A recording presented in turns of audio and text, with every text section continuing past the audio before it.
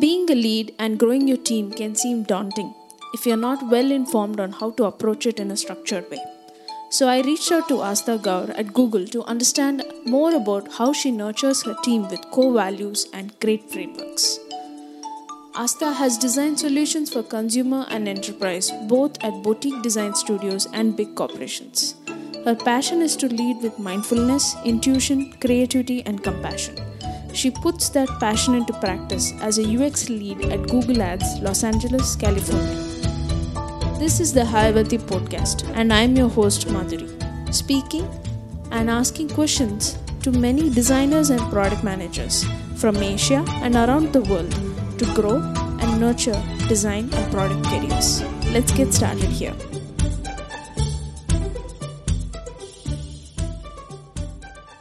Would you like to give me an understanding of where did you start into design management and how was your journey into it and how has it been so far? Yes, absolutely. So I started doing design management completely by accident. Like a long time ago, I was working at this design firm called Distinct, and it was a very small design firm, and we only designed for nonprofits, like they were our only clients. And it was actually print and branding and graphic design because I had just graduated from graphic design school. And we were not building their websites, we were just doing their, just print design. And I realized that none of it really mattered if the websites didn't work because people went to websites to donate money, right? So if they couldn't find how to donate money or if it wasn't laid out the right way, it didn't matter. So I told my boss, and it was a team of like 4 people back then. And I said, hey, we should start redesigning their websites. And he was like, do you know how to do that?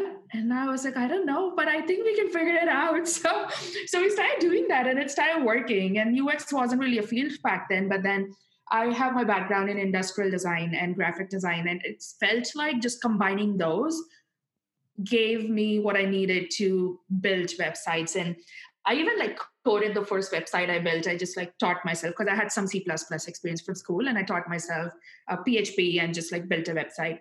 So from then on, that really took off. We saw really good returns for that client. And so my boss asked me to start really a UX design division within the company. And how I ended up managing was just because he didn't know anything about that and I knew a little bit more than him. And we started building websites. It started working for clients. We realized we needed to hire a developer, hire more designers, just hire more people. And I ended up managing them just because I was the one who was starting all of that. So I really came into it on accident just because we had to grow this field. And then after that, I worked at Yahoo at a little bit as an IC and at Google as an IC. I was hired. I was the first designer in LA and I was not hired as a manager. And a very similar thing happened at Google, but obviously at a very different scale, where the team that I was hired for grew and we just needed more designers and we hired them. And my manager was managing them. And I realized very quickly, and he realized it too, that because he was up in the Bay Area and I was down in LA, that people didn't have enough support with him being in the Bay Area, and I became their manager. So that's how I got into design management on accident, but I really like it. So I've continued to follow that path. Awesome. Do you think design management is for everybody? I don't think management is for everybody, design or not, right? So really design management is not that much different from managing anyone, except the fact that, yes, you do kind of act a little bit as a creative director. However, there are degrees to how much you act as a creative director or not, right? So let me go back into, is management for everyone? I don't think it's for everyone. I think you need to just instinctively and proactively care about people and care about people growing. If you don't have that, it's very, very hard to be a good manager. And it's also soft, right? It sounds like, oh, of course, if I care about people, everyone cares about people, but it's not about just that vague sense of caring about other human beings. Now you have to care deeply about having other people grow. And if you are that person, you likely have seen signs of that throughout your life? Are you the person who has helped out classmates when they're struggling with something? Are you the person who's cared about building someone else up? Are you the person who's just invested in like making other people get to a higher point than where they are in different fields of life, right? If you are very well suited to be a manager. And I think anyone who doesn't do that and gets into design management or any kind of management, it's ultimately not going to work for the people who they manage. And it's not going to work for them, because if they don't really care about making people grow, they're not going to invest time in it. Or when they have to invest time in it, they're just going to not enjoy that process. So I think it's not for everyone, but it is for everyone who does care about just having people grow. That's like a sharp answer, but I really like the answer because being politically right makes no sense when you don't really invest in the other person's growth. So that makes sense. Yeah. Yes, absolutely. Once you become a design manager, especially because we're designers, how much of tool-based work do you actually get into? Or do you hold yourself, or do you just give it away? How does it happen? That's a great question. So what I try to do, it's a balance, right? You have to not hold the exciting and visionary projects, because I've seen some people fall into that trap where they will give out the tactical production design, designing a lot of mocks and doing like red lines, green lines, whatever, but then hold on to the exciting, strategic, visionary projects. That's not great, because you need your people to grow also. You need them to see that too. At the same time, you don't only want to be doing management, you also want to be doing some practice of your craft, so that one, you don't get rusty, but two, you are a part of the team that's building the product, right? So it's a very fine line. By the way, this answer is different for everyone. I have someone on my team who's a manager herself, and she is someone who's just so deeply into product because she cares about that a lot. So she's not managing as many people as I do, right? Because that's where she likes to spend a bulk of her time. For me, the balance has been, because I manage a big team at this point, so I don't have that much time to do a lot of IC work. What I like to do is really think about stuff that's maybe 3 to 4 years ahead. And then I involve people from the team in there. Like I'll pick 1 or 2 people based on who wants to work on it and who has the right skills. And then in setting the initial vision, I will be a part of that team. So it's not that I'm just going to do it myself, and it's not, hey, you go do it. I'll do some parts, they do some parts. And then after it's over the hump, after people have agreed, let's just say our VPs or whoever has agreed to doing the project, that's when I'm likely going to transfer it to someone else, because it does take up my time. And then with the big team to manage, it's not practical for me to go into the nitty gritty. It's also like a principle that I like to follow as a manager, is that something that might be busy work for me might be a stretch opportunity for someone else on my team. So instead of holding on to it and then just doing it, it's actually better for someone else's career if I let them have it, because it might be something that's they have to stretch into, and it might help develop them in their career. So it's that point of involve people in, do this work together, but then eventually keep shifting the work so they take on most of it, but you're there as a support if they need you. So it's that I don't have like a number of like how much percentage or whatever. It depends on like what's happening out there. But that's my approach so far, that I like to do a little bit of it, but then also make sure that I'm not doing all the fun stuff myself. So when you say that you want to involve people at a certain level, right, that involves delegation. As you said, somebody who would like to stretch themselves, or somebody who's good at certain skills, like we focus on strengths. And right. How does delegation exactly happen? Like, what are your techniques?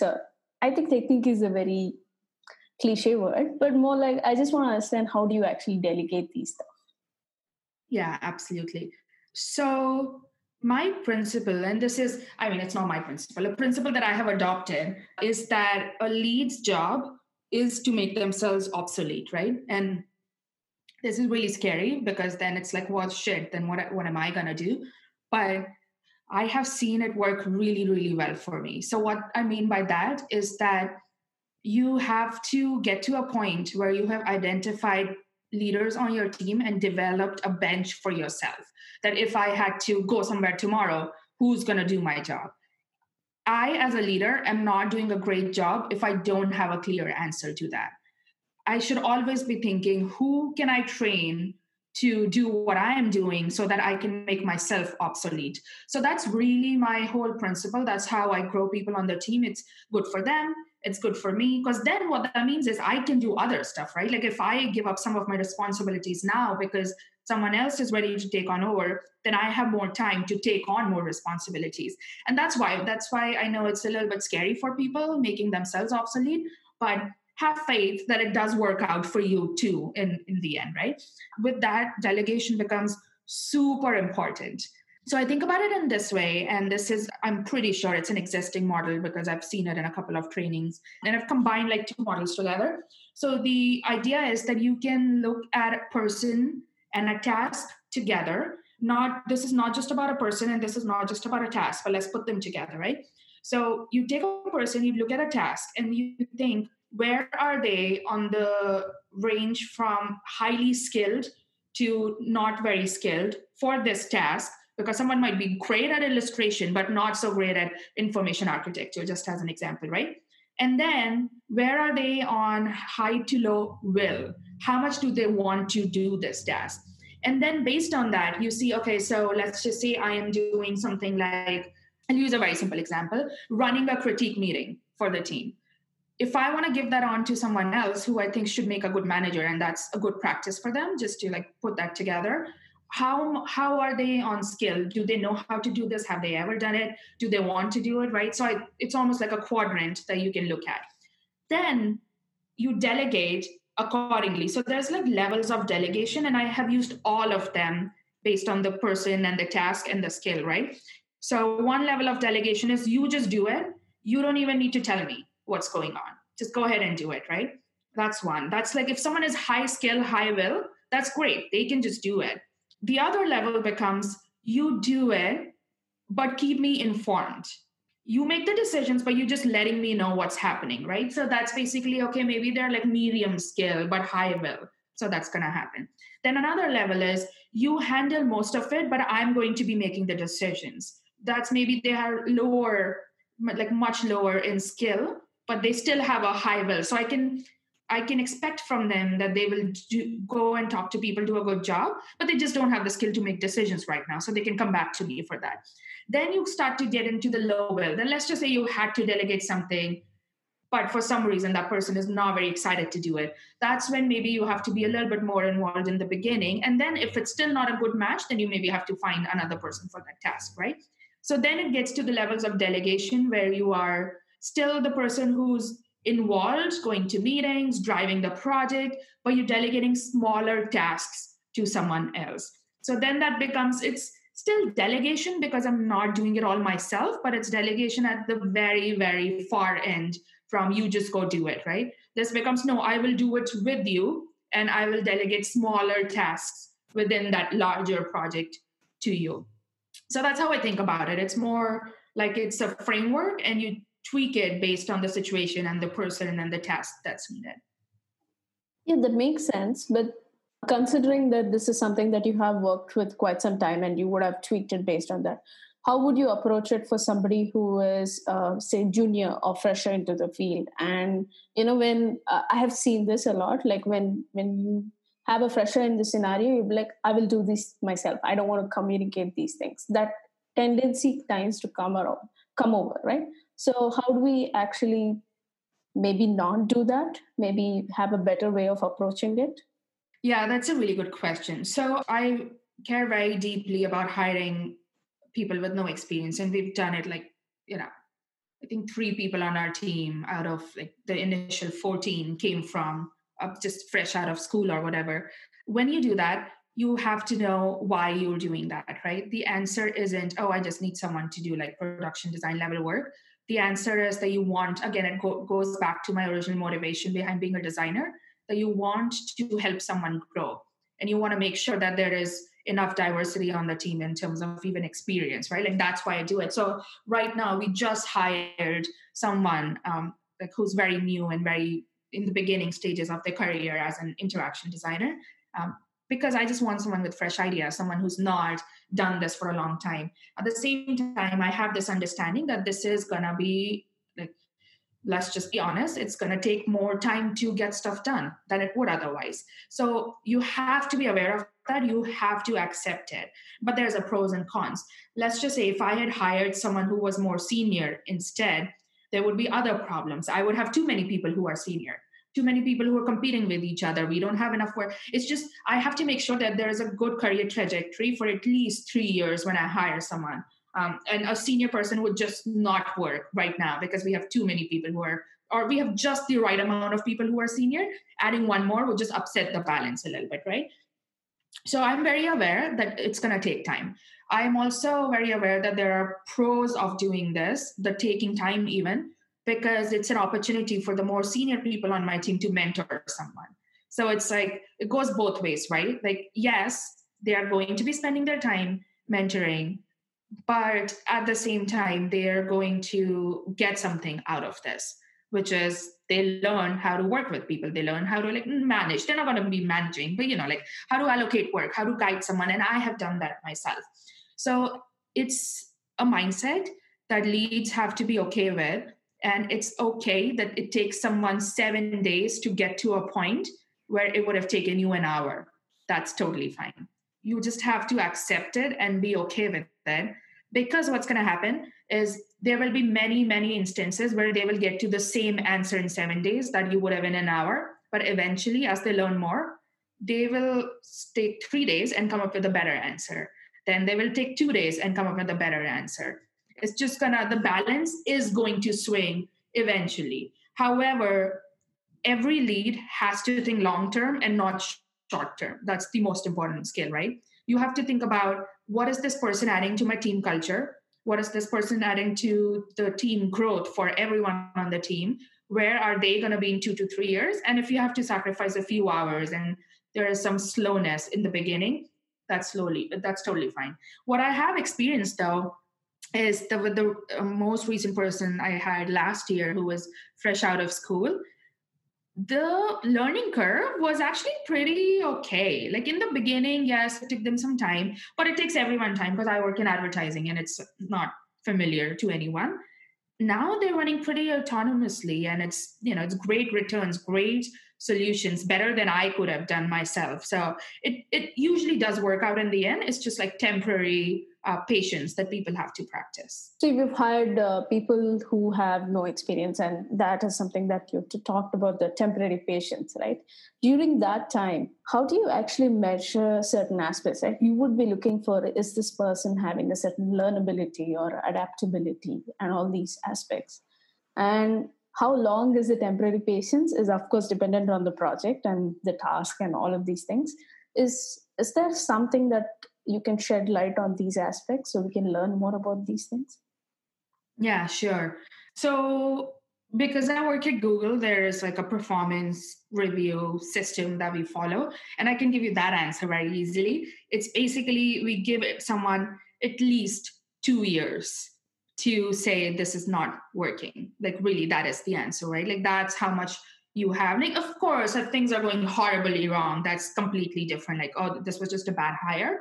But in most cases, that's the amount of grace that you get to really like rise to the level or, like do go above and beyond, which is a long time. And usually within that time, you have a really good idea of where someone is. I have not seen anyone take that long. It's usually been like 2 months or so. And then like they're pretty independent from there on. So what I have seen is that what you need to look out for is is the person asking the right questions and are they trying? So that's usually very easy, or maybe it's because I have so much experience now, but it's easy for me to see that when I'm interviewing someone. Are they open? Are they learning? Are they taking feedback even during the interview? Are they curious about what I'm saying? Just how they approach things. It's super important.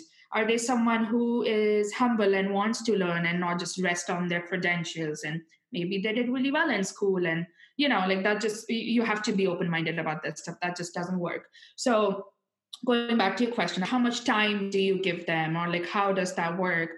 it's not that even when I talk about the 2 years, it's not like, okay, 2 years, no progress, and then a flip or like a switch just flips, right? Like it doesn't usually happen like that. It's more about, am I seeing signs every day of the person just being just hungry, wanting to learn, asking a lot of good questions, and making small amounts of progress day by day. As an example, so someone on my team who I hired last year, and they're such a great designer. He's a great designer. When he came in first, he would ask very like simple questions, like, like what's the meaning of this one concept that we work with, as an example. And that's great, right? Like he would ask me a lot of questions. Now he's still asking questions, but the questions have completely changed. So for example, a few months ago, he asked me, well, why don't we switch to Figma? Why are we still using Sketch or something like that, right? And that's awesome. Like that's a great thing to ask. And now he's slowly running this campaign of switching the team over to Figma, slowly but surely. So he's still curious. He's still asking stuff. I shouldn't expect him to now go lead a strategic project all by himself, because you have to set people up for success. But he's shown so much growth already that I have no doubt that he'll continue to grow. So I guess my final answer, based on exactly what you asked me, is that have patience, have realistic expectations, but look out for small signs of growth day to day. That makes sense. So how do you manage this person, and what are the initial processes that you set them up so that, as you said, you set them up for success? So what are the initial things that you do for them? So it's super important that the person is partnered with someone who's more senior and can help them. In some cases, so back in the day when I first started managing, there were two people on the team. The third person I hired was more junior than the others. I became that person for them. I was spending more time with them. I was just looking at their mocks every day and answering their questions, being in meetings with them when needed. I don't have the time to do that anymore. So I make sure that they are partnered with a more senior designer on my team who can be that person for them. Because again, it's a great opportunity for them too to mentor someone. So that would be the most important thing, that you just don't leave them alone. You have someone who's a mentor, and not just in this case of, meet with your mentor once a week. Not that. It's like pretty much constant partnership. The person is there to be with you when needed. You can go to them 3 times, 4 times a day and ask them questions. They will go to meetings with you, like I already said, or they will review your designs as much as needed, because we want to make sure that we don't let the person go too far before realizing that they're failing at a task, right? It's kind of like, I don't remember who used this analogy, but I really like it. It's like, when you first learn to ride a bike, and first, like, let's say if your mom is teaching you, she'll be holding on to the bike as you ride it, right? And then eventually it's like, okay, she will take her hands just outside. So she's not holding on anymore, but it's like an inch away from the bike to hold on to the bike as soon as it starts to lose balance. And then slowly it's like, okay, your hands or her hands are going like maybe a foot away, then 2 feet away. Then she's just like, sometimes she's just running behind you to make sure, but that's okay. And then eventually she's just standing there and you're just riding the bike and she's not even running behind you. So I really think it's that approach with a new person. You have to start with just holding on to the bike and then slowly sensing how well they're doing, and then slowly like moving your hands an inch away. If you don't have that person on the team, that's not a great setup to hire a young or an inexperienced designer. You have to have someone who can be the person holding on to the bike. If you are not that person, someone else, someone more senior on their team. Because we also have other processes for onboarding, like, making sure they have the right tool set up, partnering them up with different people to learn about the business. But the bottom line is they have to have that guidance so they don't fall right away. It's also not great for their confidence. And then eventually you decrease the amount of guidance. Actually, that's a great analogy. Yeah, I'm pretty sure I did not come up with it, but I don't remember who told me. We'll Google it. Yes. This actually leads to my question. So this was a very interesting conversation that we had as a team internally. And I'm noticing a lot of behavioral changes that I have to make myself when, that process starts. And I want to hear your perspective on what are some of the behavioral changes you need to make for yourself and set yourself for your success, not just your team's success in the early days. Behavior changes when you start managing? Yeah, when you start managing, even if you're trying to work with somebody or collaborate with somebody, and you're trying to like create that environment for collaboration. So when you are working with someone else, when especially, and it's slightly different when you are the position or when you're the person who's in position of power, right? It's very different than just collaborating with someone who you might be equals. And this is not to say that not everyone is an equal, but I think it's good for everyone to recognize that position of power, especially for the one who is in the position of power. Because if you don't, it's just not fair to the other person, right? So it's first the first thing is that recognizing that there might be a power imbalance, which if you are responsible for someone's salary, how someone's performance review, setting someone up, like that's just the truth. You're not going to be friends with them. And I'm very friendly with my whole team. I'm not saying that you shouldn't be friendly, but you cannot truly be friends where there is that power imbalance, right? So being very aware of that and knowing that even with that, it is your job to invest in their growth as much as possible. Now, here's the difference when you're managing versus when you're collaborating on a project, it becomes slightly different because the goals are very different. As an example, if there's just someone who's a designer on my team and they have to collaborate with someone, their first goal is success of the project, right? Like they want the project to succeed. If I'm a manager and I'm collaborating with someone, while my goal is success of the project, obviously, like that's my primary goal. That's what I'm paid to do, right? To make sure that our projects are successful. The goal of making that person grow is also pretty high up there, which wouldn't be if you were just collaborating with someone. So that's why the answers would be slightly different for the two situations. But I would say the biggest thing you do is find out what are the strengths of the other person. Make sure the work distributed is equitable instead of equal, right? So, as an example, if someone is great at one thing but needs to grow in another thing, you give them maybe fair amounts of both kinds of work instead of being like, well, I'm going to do 50% of this and you do 50% of this. No, let's make sure that this actually works for the project, their skills, where they need to grow, how much bandwidth they have, and all of that. So just being equitable in how work is distributed. Then when it comes to decision making, it's super important to know what the context is. If you are in a position of power, you are the decision maker, you should be listening to everyone who's working on the project. But in very many cases, it's not a democracy. You just have more context than other people do, right? Listen to everyone, make a decision, and then explain why you made that decision. However, if you're just collaborating with someone, then you're probably not the decision maker. There is someone else who's the decision maker. If you're the more senior designer, you have to make sure that you're presenting a very fair and balanced point of view to the decision maker and not just overruling the more junior designer because you're the more senior person, making sure everyone is being heard and everyone is fairly represented and every idea has a good chance to grow. It's also really important, and this is important for any designer anyway, but especially when you collaborate, you have to be completely okay with killing your ideas and not seeing them through, because that's usually how the best design happens. And hey, you came up with an idea, you thought it was great, 2 months down the line it's just not working, someone else has a better idea, that's fine, just let's get behind that. So really working as a unit versus just working individually.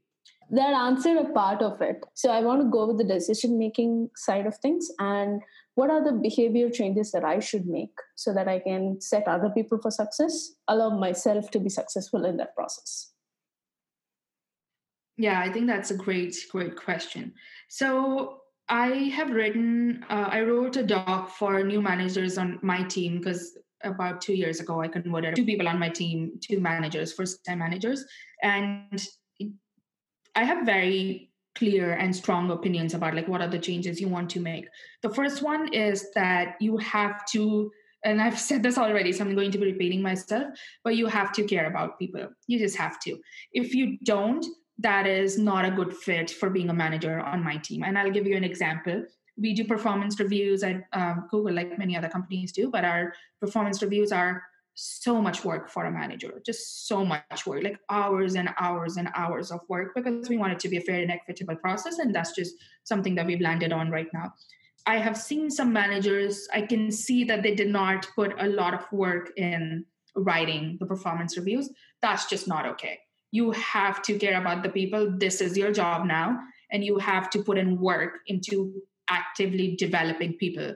If I ask anyone, at any manager at any time, how's this person doing? What are their strengths? What are their weaknesses? What is the growth path for them? You have to have that answer. So that's a mindset change, right? Because now it's still designing. I actually think this is why designers are good at managing. You're designing someone's career path. You're not designing like a solution to the product. So that's a big mindset change. That now you become, everyone who turns into a manager becomes a systems designer almost, because you're thinking about, how do I allocate projects? How do the pieces fit together? What are everyone's strengths? It's just like a whole bunch of designing, team design, org design, that you don't have to do as like an IC designer. So that's the biggest mindset change. The second one is you have to acknowledge the power imbalance. And why that's important is, maybe you were peers with someone and used to crack jokes at their expense. It was okay earlier. It's not okay anymore, because they cannot crack a joke back at your expense, because now you pay them, right? So, or you were responsible for their pay. It is just absolutely important that you realize that power imbalance and act accordingly. So again, and a lot of people take offense to this because it feels to them that I'm saying, oh, you should make sure that you're powerful. It's not about that. Act how you act. Just know that you cannot be a dick to them. If you were being, can I say that? I don't know. Like, stop being a dick to people if you were doing that earlier, for even as a joke, even with your friends. If you are their boss now, it's very, very different. It's not the same. So that's the other one. The third one is that you have to change your mindset from just doing things yourself, and this is what we were talking about earlier, to letting other people do it. There are different modes that a manager is in. Sometimes you're a coach, and what a coach does is a coach never provides solutions. A coach just helps someone figure something out. Sometimes you're in coach mode. Sometimes you're in mentor mode. Mentor mode is, yes, you will give people solutions, and you have to change your approach according to the situation and why the person is coming to you. There's a third mode where it's just more, you are just observing. You sometimes have to let things happen, because you might see that someone is on the wrong path. If you tell them now that, hey, this should be the solution, they're never going to learn. You have to let it happen. Just let it play out, and they'll get to the solution in 7 days or something, like I said. So it's a little bit about just self-restraint and letting people do things their way instead of forcing your style on them. So that's super important too. That's a mindset change. There's another one about time management.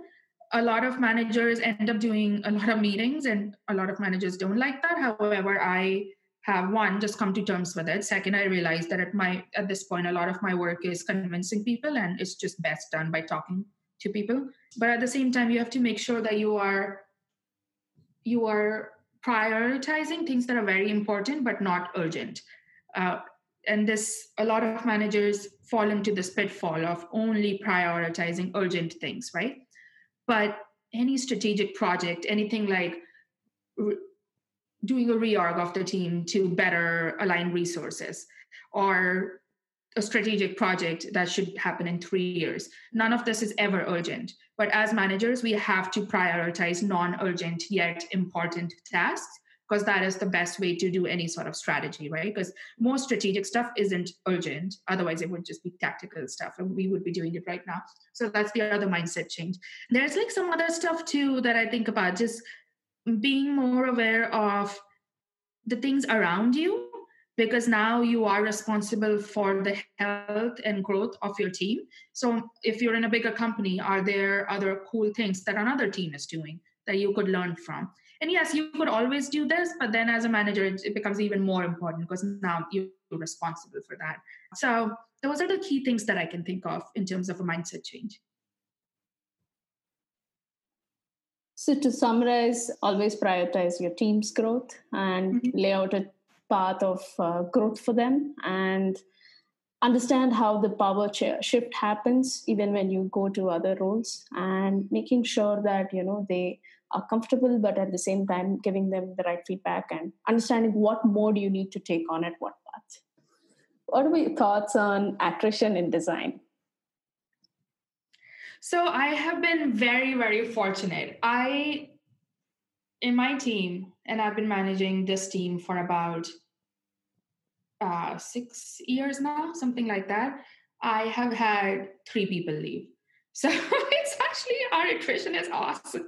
Like, it's not that bad. And out of those 3 people, one of them started his own company and got VC funding and everything, like, which is awesome. I'm so happy for him.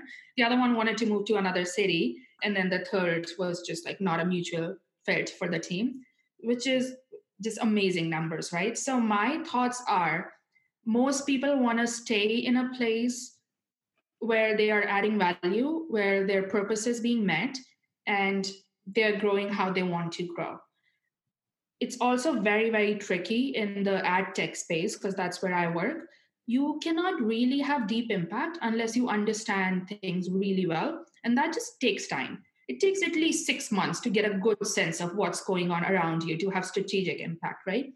So that's why also I think people end up sticking around, because just the more you stay, the more impact you can have, because you understand the technical details and the business details a lot better. But my point of view is that it's usually better for the individual designers to stick around in one place so that they can learn and they can have better impact. And to make this happen, the managers have to make sure that they understand what drives the designer, what is their purpose, how can you help them fulfill that purpose, and making sure that there is a growth path for them proactively. That you are, like I always like to say, so our performance management system, it's just, the shorthand is PERF. And I always say that as a manager, you have to be obsessed about people's PERF so that they are not obsessed about it.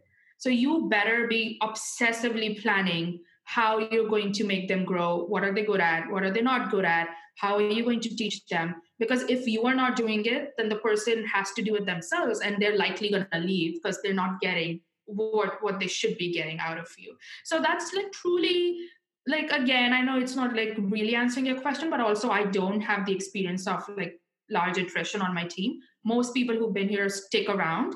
There's the people there are people on the team who have been managing for like 5 years now, 6 years for someone, 4 years. Just everyone on the team has been around for a really long time, which helps a lot with overall team stability as well. They're also like really, really great people, honestly, because I spend a lot of time in hiring and I hire awesome people. So I do whatever I can to keep them and make sure that they're happy and growing as they should be. Awesome. So that's one of the rare cases, because I do hear a lot about attrition. So I'm like, oh, it's nice to hear about, very less number of cases. And that too, it's not for the usual reasons as people talk about, but I understand where you're coming from. So that actually reminds me of a very interesting question. As you said, right, people stick around because they want to, they feel that their purpose is being met, or certain aspects of what their growth looks like is being met. So the term average span of a designer in the industry, how does it actually play out in a big company like Google? I don't know if you would like to answer it for smaller companies like startups, if you have experience in those areas as well. Yeah, absolutely. That's a great question. So I do realize that a lot of this is just privilege, because being a part of Google, at least Google takes care of practical things like, resources and salaries and all of that, right? So for someone to leave Google, it would have to be equal or similar pay, or maybe, like I said, someone else started their own business or something like that, right? So that helps a lot, right? Like, I don't have to worry about that aspect. Then our attrition mostly that happens within Google is when people move to different teams within Google, because we do encourage mobility within Google. If something is not working out, you should absolutely go work on another product, because it's pretty cool that you have the opportunity to work on something like ads, and then you can work on something like Google Maps if you want to, or move to travel, or move to cloud, move to like whatever you want to do. There's some team at Google that does that. So there are a lot of opportunities there. So at a company like Google, I think average span is pretty high because of that, because people move teams. Within teams, the average span is about, I would say, our team is different because, it's an anomaly. A lot of people have just stuck around.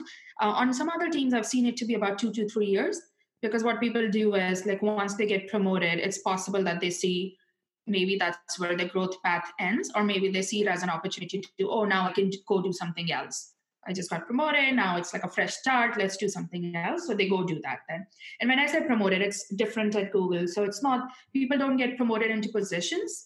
They get promoted just in terms of like the new level. So they've already been doing that job for a while before they get promoted. So that's why they might switch to another team now.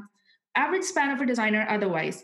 Within the startup world, it wasn't even a startup. I used to work in a small design firm. It's much shorter, obviously, because people move around a lot and then things change very fast for smaller places too. You might think you join a company and then you realize it's actually another company once you get in there. It's very different from how it was advertised or how you believed it to be. So it becomes a lot shorter. So I would say when I used to work at a design firm, it was something like maybe 1 year, like around 1 year, which is not good for anyone. So I would say that like my point of view on this is that it depends on what someone's goals are. If someone is a beginning designer who just wants to have a lot of variety in their portfolio, wants to try a lot of stuff to see what sticks and what works for them, they should absolutely switch positions like every 2 years or so. Any less than that is not great for anyone because, again, they probably moved before they could have impact. And second, it's not great for the person who onboarded you and hired you and made things happen. Now, of course, barring extreme situations, if someone is abusive, it's not the right place for you. If someone lied when they hired you, then it's different. Then yes, get out of there as soon as you can. But overall, my general advice for people is to stick around for at least 2 years before they make a switch. That makes sense, yeah. Because the reason why I asked about average span, at least in India, I see that it's around 18 to 24 months and not more than that. Actually, 18 months has come like, okay, that's the max I'm going to stick around. It's become that way. And that's a question for a lot of hiring managers because they would probably have a growth plan. They would probably have invested a lot of time into this person. And by the time this investment is done, this person is ready to leave. While it is human to feel bad about it and, say that, okay, I've invested and nothing worked out or, it didn't move forward. How does one deal with such situations? Yeah, that's a great question. My philosophy is that it's just like any relationship. If someone wants to leave you, they want to leave you. You should just give them your best. And what I tried to do, so the one situation where someone, like obviously the person who had their own startup, I didn't do much there. They just did all of the work. I didn't do anything there. They did everything and they let me know. And I was like, this is great. I was very happy for him. But the other person who wanted to move to the Bay Area from LA, my point of view was I hate to see you go because you are an amazing designer. But at the same time, because I care about you personally, it goes back to the first thing I said, right? Like you have to care about people's growth. And if truly this is better for them or they believe it's better for them, well, then you should care about just being okay with the fact that they're leaving, right? Now, I know that I'm in a privileged position to say this because it doesn't happen a lot to me. So I can obviously say, oh, if someone wants to go, you should just let them go and help them go and find them a better position, give them a good reference, do all of that. If it's happening a lot, I would examine if there are structural things that need to be changed there. Like never take it out on the person. Like that's just never an option. Especially if it's happening all the time, then it's clearly not the designers. Then it's clearly something else that's going on. Maybe it's just the culture of design in that location. Like it might be that. Like there's something that a lot of design leads need to come together and address that. That listen, this is harming all of us. How do we stop this from happening? Especially if it's happening all the time, then it's not about the people, right? Maybe it's the company itself. Maybe it's not understanding the people. Like there are structural issues at play that need to be changed if that is happening. But as a manager, there's not much you can do. You kind of have to not that like obviously you cannot do anything about it, but at the same time, I think you have to give people your blessings essentially and let them go. Because it's too late at that point to change anything. Like it's more about, okay, what do I do now to make sure this doesn't happen with another person 6 months from now? That makes sense. So this is something that keeps coming again and again in a lot of conversation related to management. But for a design manager, what should they be known for? Should they be known for managing designers, managing project expectations, or being the lead creative force on the project? Managing stakeholders, or is there something else that we should be aware of? Such a good question. And I feel like this is where I have very high standards for myself and also for everyone on the team who is a manager on or managers on my team. Um, it's probably not good news to say this, but it's everything, right? Like everything. And then you can be better at some things than others. So a structure again, listen, I don't come up with anything. I just hear really good stuff and I'm like, this is great. I'm just going to adopt this as my Bible from going forward. So one of the structures that a UX director at Google once told me that I've adapted a little bit to my situation is that there are 4 key areas of management that every manager has to care about. So the first one is product strategy. The second one is execution. The third one is cultural. And the fourth one is operational. So as a manager, you have to care about all of these. Product strategy for the product, execution, what's happening right now, how are people doing, what is the speed of execution, look at the projects, review projects, approve projects. Third one is like cultural. So how's the team doing? How's the team feeling? Are people bonding together? Are there healthy debates? Do tactical things like, oh, I have to organize an offsite for something, right? Like something like that. To operational. And operational is more about program management, allocations, load balancing, just making sure that projects are happening at the same time. So a lead is really responsible for all 4 of these. Something like managing stakeholders is a little bit cultural, a little bit execution, maybe even product strategy based on like which lens you're using. Then what every lead needs to really admit and realize is what are they good at and what are they not so good at where they need help, right? So for example, I am not so good at the operational stuff. So I work with a program manager who is on our team and he's amazing at that. That's what he does. And I partner with him on making sure that our processes are running as they should. I am really good and intuitive about the cultural aspect just because I can sense when things are not going okay and I can right the ship easily. So I spend more time doing that. Similarly, in product strategy, there are some things that I'm good at, some things that I'm not good at. And I have another manager on my team who's really, really good at that stuff. And she takes on a lot of that work from me. And I do more of I will manage the stakeholders. Yes, I will give my opinions, but yes, you drive the project, right? So it's all of these things are important. Someone needs to do it. It doesn't have to be you. You have to look at the structure, think about what are you good at, and the things that you're not good at, you have to hire people to do that on the team so that the team holistically is moving forward. Because also as a manager, you have to find time to do the stuff that you like to do.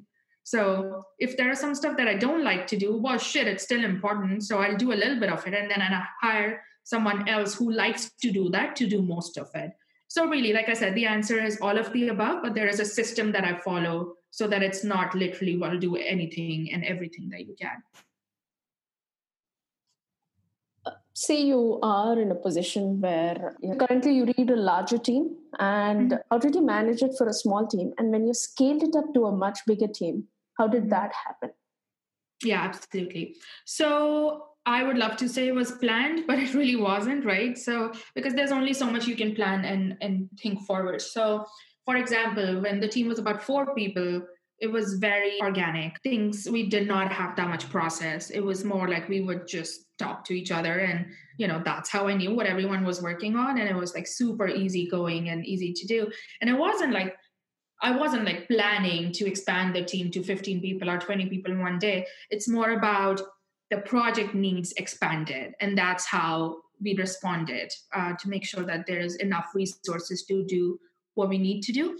But one thing that has served me really well is just being open to experimentation and really adventure. Like that's really how I approach management. And that's what I've trained the team to do also. And, like I hire people who are happy to do that and want to do that. And when I say experiment and adventure, it's more about let's not be complacent in anything, any processes, any structure that we follow right now, especially a place like Google where things change a lot, like organizations change. And I think everyone is in a place now where things change a lot, honestly, because the market evolves so fast in tech. Things are constantly changing. All of us have to be okay with change. So making sure that you're open to change. So what that means is when we hired 2 more people and now we are 6 people, we were still doing initially what we were doing earlier, But before it even got to a point where it's bad, I took time to think, okay, what do we need to experiment with next? What do we need to change? So proactively changing things before you realize that you need to change things and experimenting. And an experiment, the whole point behind an experiment is some stuff just doesn't work. Be okay to discard that and move on. And then also be okay to come back to that when your team is 12 people instead of 6, because maybe it was a horrible idea with 6 people, but works really well with 12 people. And I can give an example of that. So with 6 people, we tried to do, like, we divided the 6 people into groups of like 3 and 3, and they were like doing almost like 2 pods, and it just didn't work well. There was no need to do it. Now it was like the information was fragmented.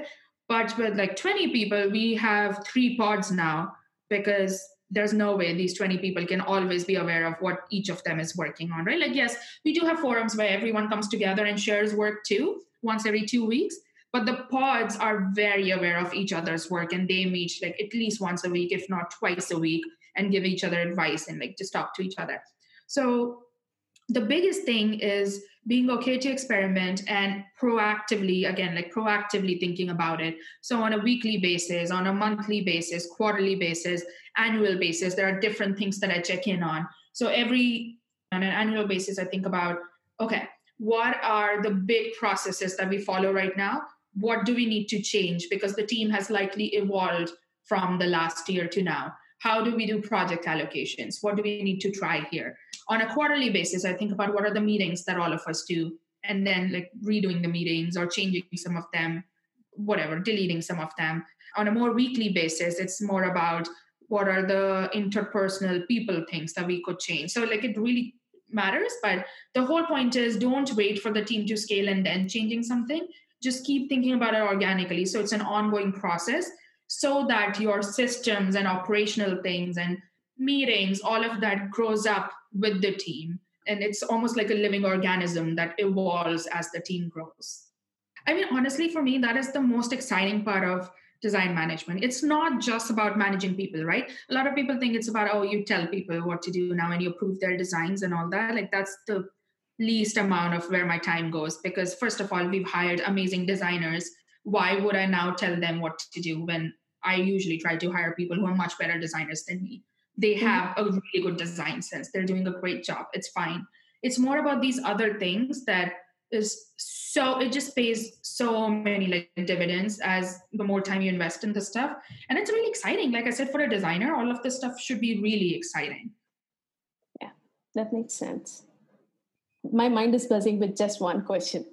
How do you manage to get in so many perspectives and different people with different backgrounds and ensure that the team is still balanced with these things? Essentially, it's about your hiring, right? So how do you manage to do that?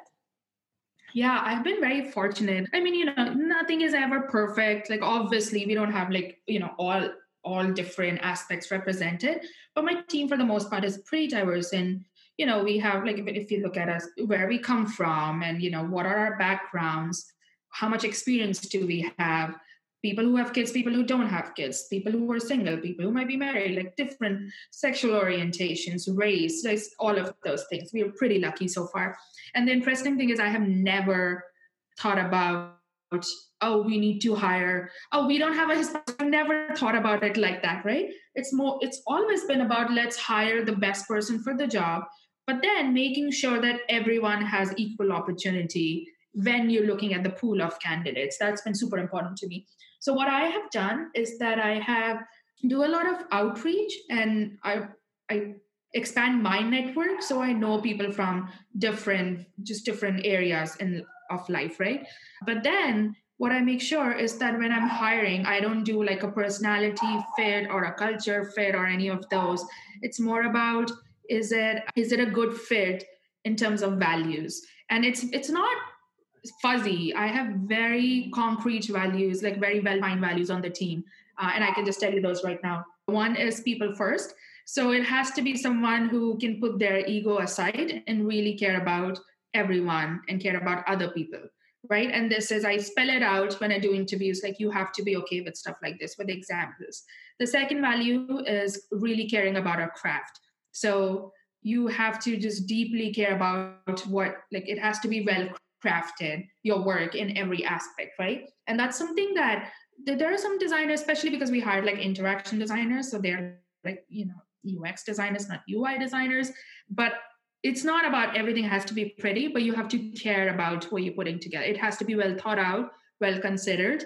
And that I can usually tell very easily from someone's portfolio, just how much effort, time, attention to detail there is in their portfolio.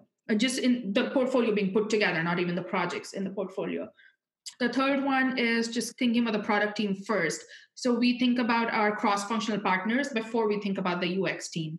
We are very, very well integrated with the product managers, engineers, and we don't have a UX first mentality. We don't go off in a corner and come up with the UX vision that the UXers put together. We never do something like that. It's all about working with everyone else. And this isn't something that everyone agrees with. And I know plenty of people have UX vision projects in their portfolio, which is great. I don't disqualify someone because of that, but I want to make sure that I tell them that this is not how we operate on this team. So you have to be okay with that, but not getting that glory of, oh, I came up with this UX vision, right?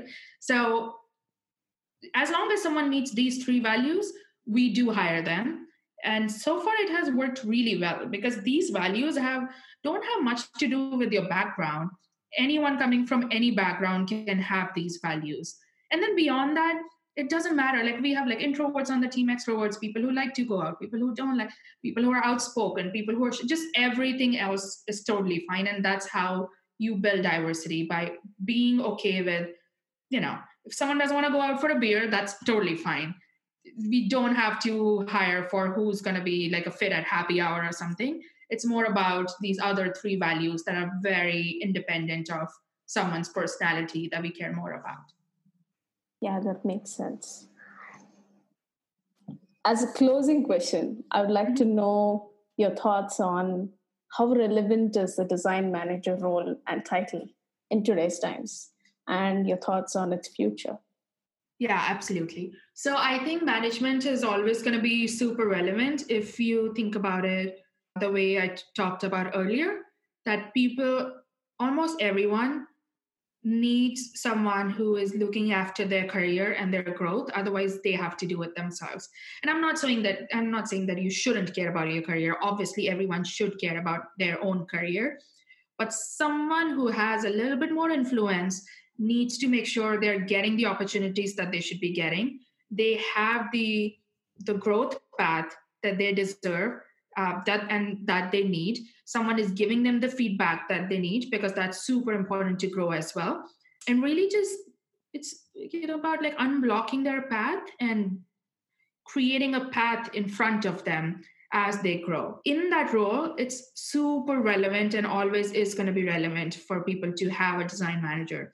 Now, of course, there are other aspects like the creative director aspect, which, since you might have noticed, I've not talked a lot about that because I don't think that is a design manager's job anyway. Like I do very little of that at this point because like I said, I've hired very, very competent designers and they're very capable of doing that themselves. And for the more junior members on the team, I have senior members on the team who help them do that at this point. That part's gets taken care of. But as a design manager, you are the person who's creating that path for others and unblocking their path. And not just unblocking, though, you're actually actively building that path as they grow. And that's always going to be relevant, because without that, people have to kind of figure it out themselves. And it's a catch-22, right? Like if you don't have enough influence, then how are you going to get there? So with a manager, you might not have enough influence, but hopefully they have enough influence that they can help you get there. And then it just like keeps escalating from there. All right, that actually makes a lot of sense. So it's influence and making sure that, the growth path is all taken care of. And obviously the base and the through line of the whole thing that I see is care about the other person's growth. And then only you will be able to grow as a manager. Yeah. It's actually pretty fascinating how your growth happens automatically when you help other people grow, Mm-hmm. And this is not even me being like touchy-feely. Like I'm saying this very literally. Like literally, you will grow and you will flourish if you are helping your team grow. It's pretty amazing that it works out that way. And I'm so glad that it works out that way. I'm super glad to hear that. Thank you so much for sharing your perspective. This was indeed a very excellent understanding of a design manager position and at a large scale level, like from a company like Google and YouTube. Thank you. Thank you so much. This was so fun.